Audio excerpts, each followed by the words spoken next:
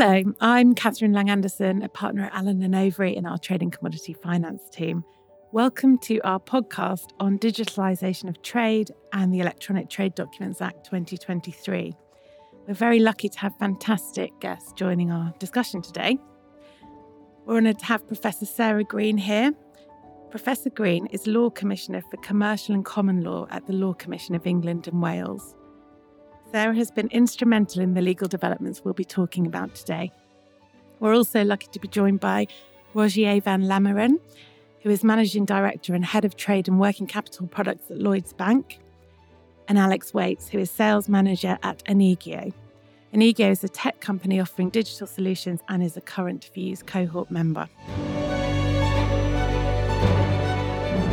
Welcome to part one of our two-part series on the Electronic Trade Documents Act 2023. Digitalisation of trade has been a major hot topic in the world of trade finance for a number of years. Moving away from slow and archaic paper-based processes has been a priority, but one fundamental hurdle to this has been certain legal blockers. The Electronic Trade Documents Act set to fix this from an English law perspective and hit the statute books about 6 weeks ago. It's a huge step forward for digitalisation of international trade. Given that English law governs an estimated 80% of international trade transactions, it will be a huge catalyst in the efforts of the industry. So Rogier and Alex, maybe I'll turn to you first. What was the business case for the Electronic Trade Documents Act? Thank you, Catherine. Well, it's great to be here. Looking forward to the discussion today. Perhaps I'll start, but jump in, Alex, as well. I guess from my perspective, before we even go into the business case, unless you sort of are in the inside of the trade world, it's difficult to imagine that we still have all these bits of paper floating about the system every day. And different estimates exist, but we think about 28 billion pieces of paper are floating around the world every single day in support of international trade transactions, which is crazy if you think about it. So before you even get into the economic business case, just getting all this paper out of the system, moving to 2023, really, the digital world feels like a sensible thing to do. But you can imagine all of this paper being in the system slows down the system as well, makes the system less efficient. And the Electronic Trade Documents Act that we saw being enacted in the UK this year, we believe will have great benefits to the economy and to UK businesses and international businesses as well. And just to bring that to life a bit, the ICC here in the UK have done some analysis and they believe that the law change can generate £25 billion in economic growth for the UK alone, which is huge. They also believe that the law change will be a real enabler for supporting SME trade growth. So particularly the smaller businesses who will find it trickier, more difficult to export, stand to reap the benefits from these changes. In addition to that, there's some real efficiency savings as well. The numbers are huge, £124 billion. But really, if you kind of equate that to a per transaction cost, the ICC say that, trade costs could come down by as much as 80%, which, particularly for smaller businesses who are finding it difficult or haven't actually started trading internationally, will be a real enabler to drive that international trade side of their business.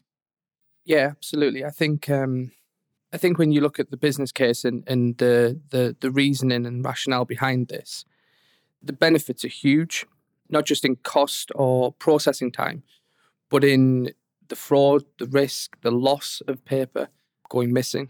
When you've got so much paper flying around, it's obviously clear it goes missing.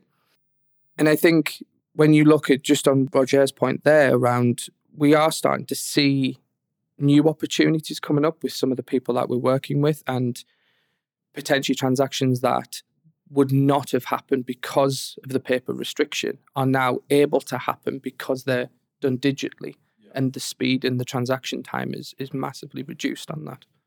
And that's a really good point, isn't it? Because the majority of international trade, if you think about it from a UK perspective, we know about 11% of businesses in the UK export. The vast majority of those are large corporates. So we really are behind the curve versus Germany, the Netherlands, United States and others in terms of supporting smaller and medium-sized businesses to export. So to your point, Alex, hopefully these changes are a real enabler for SME trade growth as much as anything. Absolutely. Yeah, and I think, from our perspective at A&O, particularly during the pandemic and coming out of the pandemic, the number of exam questions we had about pieces of paper not being where they needed to be, people not being available to sign, it's kind of really put into focus just how needed this is. But maybe I'll just, for the audience, why can't we then just go to digital? What's the problem? The problem is something which we call the possession problem. So the types of documents that we use every day, day in, day out, you spoke a bit about the scale of just how many of these are floating around. Bills of lading, warehouse receipts, some insurance documents, bills of exchange, promissory notes.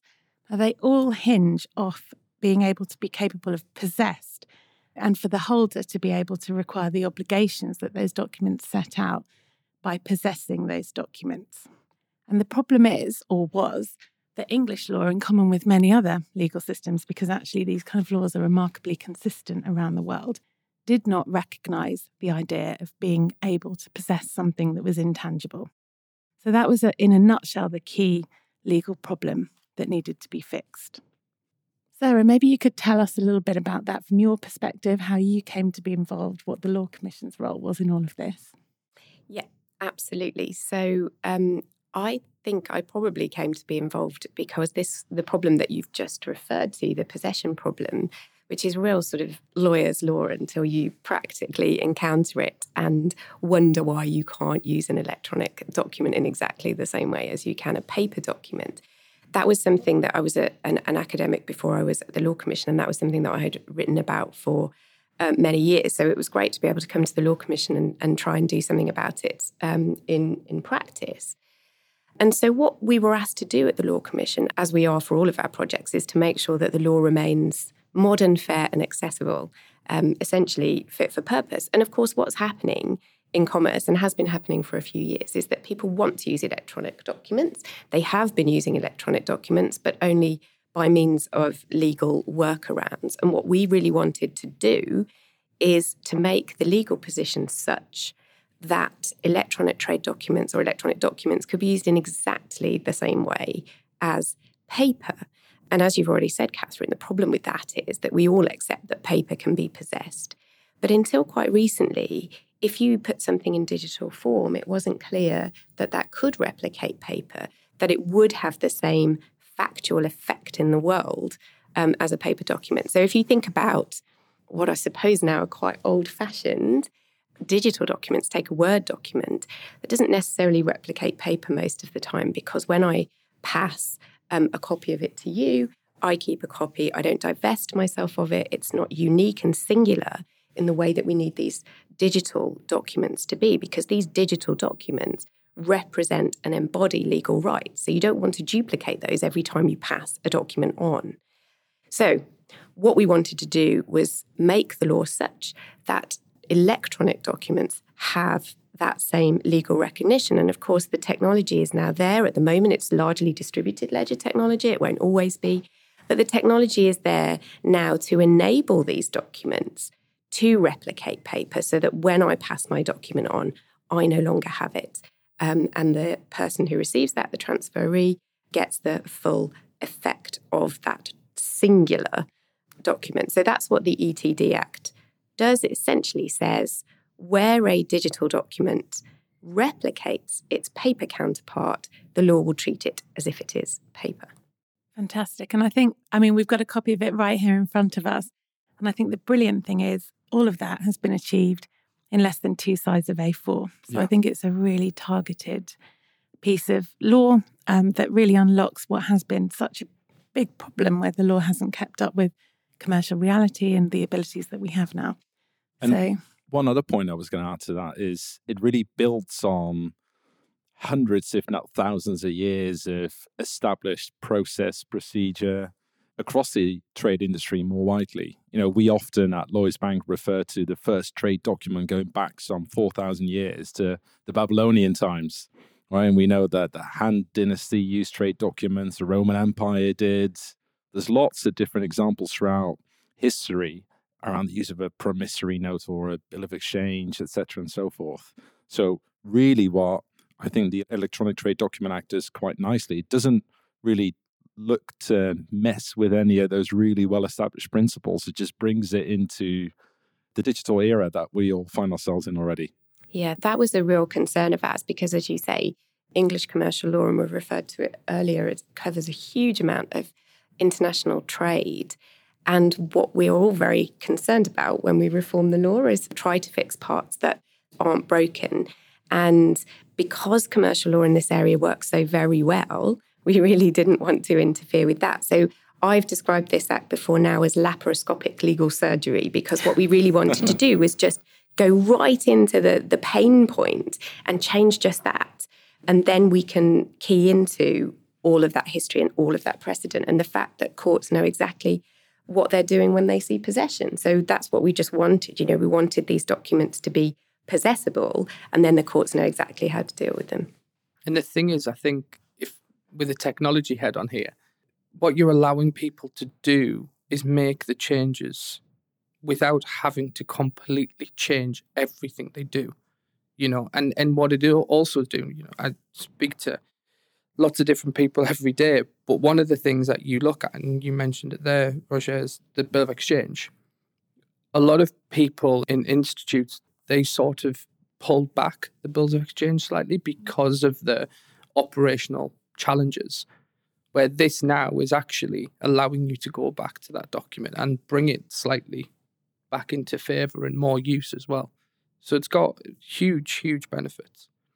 Absolutely. So as you've pointed out, Sarah, and it's really interesting to hear the background to this, that the Electronic Trade Documents Act is not trying to reinvent the wheel. So there are some parts of it where we've been asked questions, for example, the meaning of electronic trade document. Can you give us a little bit of insight into that? Because what this Act does not do is granularly set out every single type of document this is intended to cover. Yes, we were asked quite a few questions about that when we were putting the Act together as well. So at the Law Commission, we put these things together on the back of consultation. So we speak to all interested parties when we're doing this. And so my answer to that is partly a response to those consultation responses themselves and also our own thinking.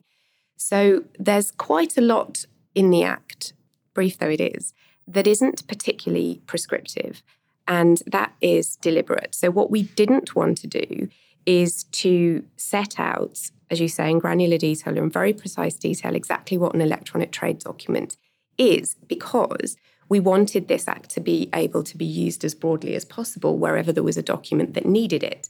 And of course, at the moment, we might have been able to, in fact, we probably would have been able to do a fairly comprehensive list.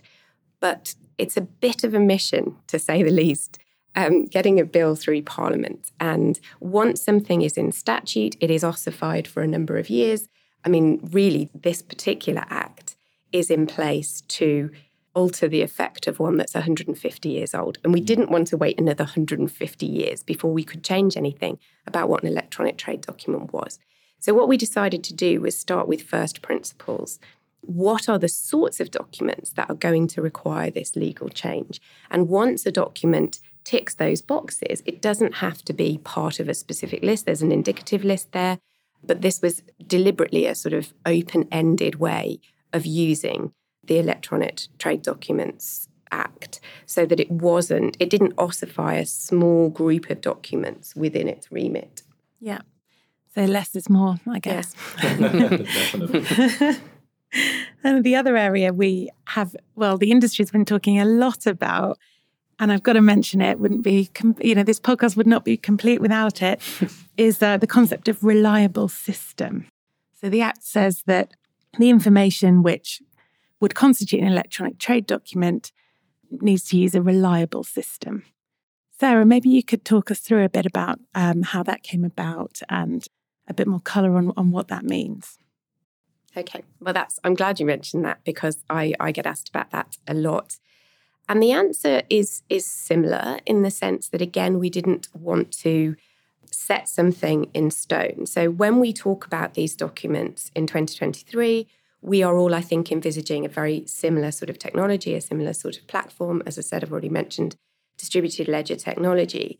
But the point is that I think we also all know that in 5 to 10 years' time, probably sooner than that, those technologies are going to look different. So we did not want to prescribe and set out in any great detail what a reliable system looked like and exactly what it required. Now, we have put, in Section 2 of the Act, there are some indicative characteristics of that system. But the point about this whole Act, we just have to keep coming back to this, is that all it's trying to do is say, where a document in electronic form replicates paper, then it should be treated in the same way. We've got that divestibility, as I've said, the exclusivity, the singularity, which we know can be done. And if a system can do that, then it's very probably a reliable system, unless there are very obvious reasons for it not to be. So this was not intended when it was put in the Act. It's a means to an end. And it was certainly not intended as a sort of extra stick to beat the industry with. We use paper, Alex has already mentioned, we've used paper for centuries, and that's not that reliable. If we started from today, nobody would suggest transferring these rights by means of paper. It's so fallible. You can rip it, burn it, lose it. And so that's all we were really trying to say. Paper's a reliable system. It's just not quite as reliable as DLT. So that's the background to the thinking with reliable system. We deliberately didn't set out a checkbox system. Yeah. So then it very much becomes a factual question, I suppose. Yes. Rather than a legal one. But I think the more we can talk about that within this group and across industry more widely, just to get everyone up to the same understanding around that point, the better. Because we've certainly at Lloyds, have had various discussions around about what form do we need to fill out or what thing do we need to comply with to be able to say it is a reliable system or not that we're using. To your point, actually, this is more around the holistic view that we take across most systems or all of the systems that we use already anyway. So the view that we took as well, we do a lot of due diligence, analysis, assessment, etc. for any system that we use to produce documentation, to engage with our clients, etc. And so we simply rely on the robustness of the checks and the due diligence processes that we already have in place, and assuming that the systems that we use from a trade perspective meet those requirements, then from our perspective, we're very comfortable that the system is a reliable one indeed. And certainly the Inigio guys have passed that test well. No, that's good to hear. Has that been a big focus for you, Alex, in developing your solutions? Obviously, you've had a bit of an eye on how legislation is going and what you'll need to do. Yeah, it's something we look at, we speak about every single day. Due diligence, governance. It's reliable system is something I talk about every day, to be honest. And I think it's something that the industry needs to not use as a blocker to move. There's been many blockers when you look at it across digitalisation. Legal side was one that's now been removed, so don't put something there again. And I think technology, due diligence and safety and governance is just, it comes standard with what we do. It's something we have to continuously be better every day than we were the previous day. Everything gets smarter by the hour. So, yeah, it's massive focus for us. Yeah, which is completely, coming back to Sarah's point, that's exactly why you haven't tried to over-engineer what the Act says about this. Thank you so much for listening. Thank you very much to our panellists for being here and sharing such interesting insights into this new law. In part 2, we will be focusing more on some practical aspects of complying with the new law and also looking at what's next for the industry. So please tune in for part 2.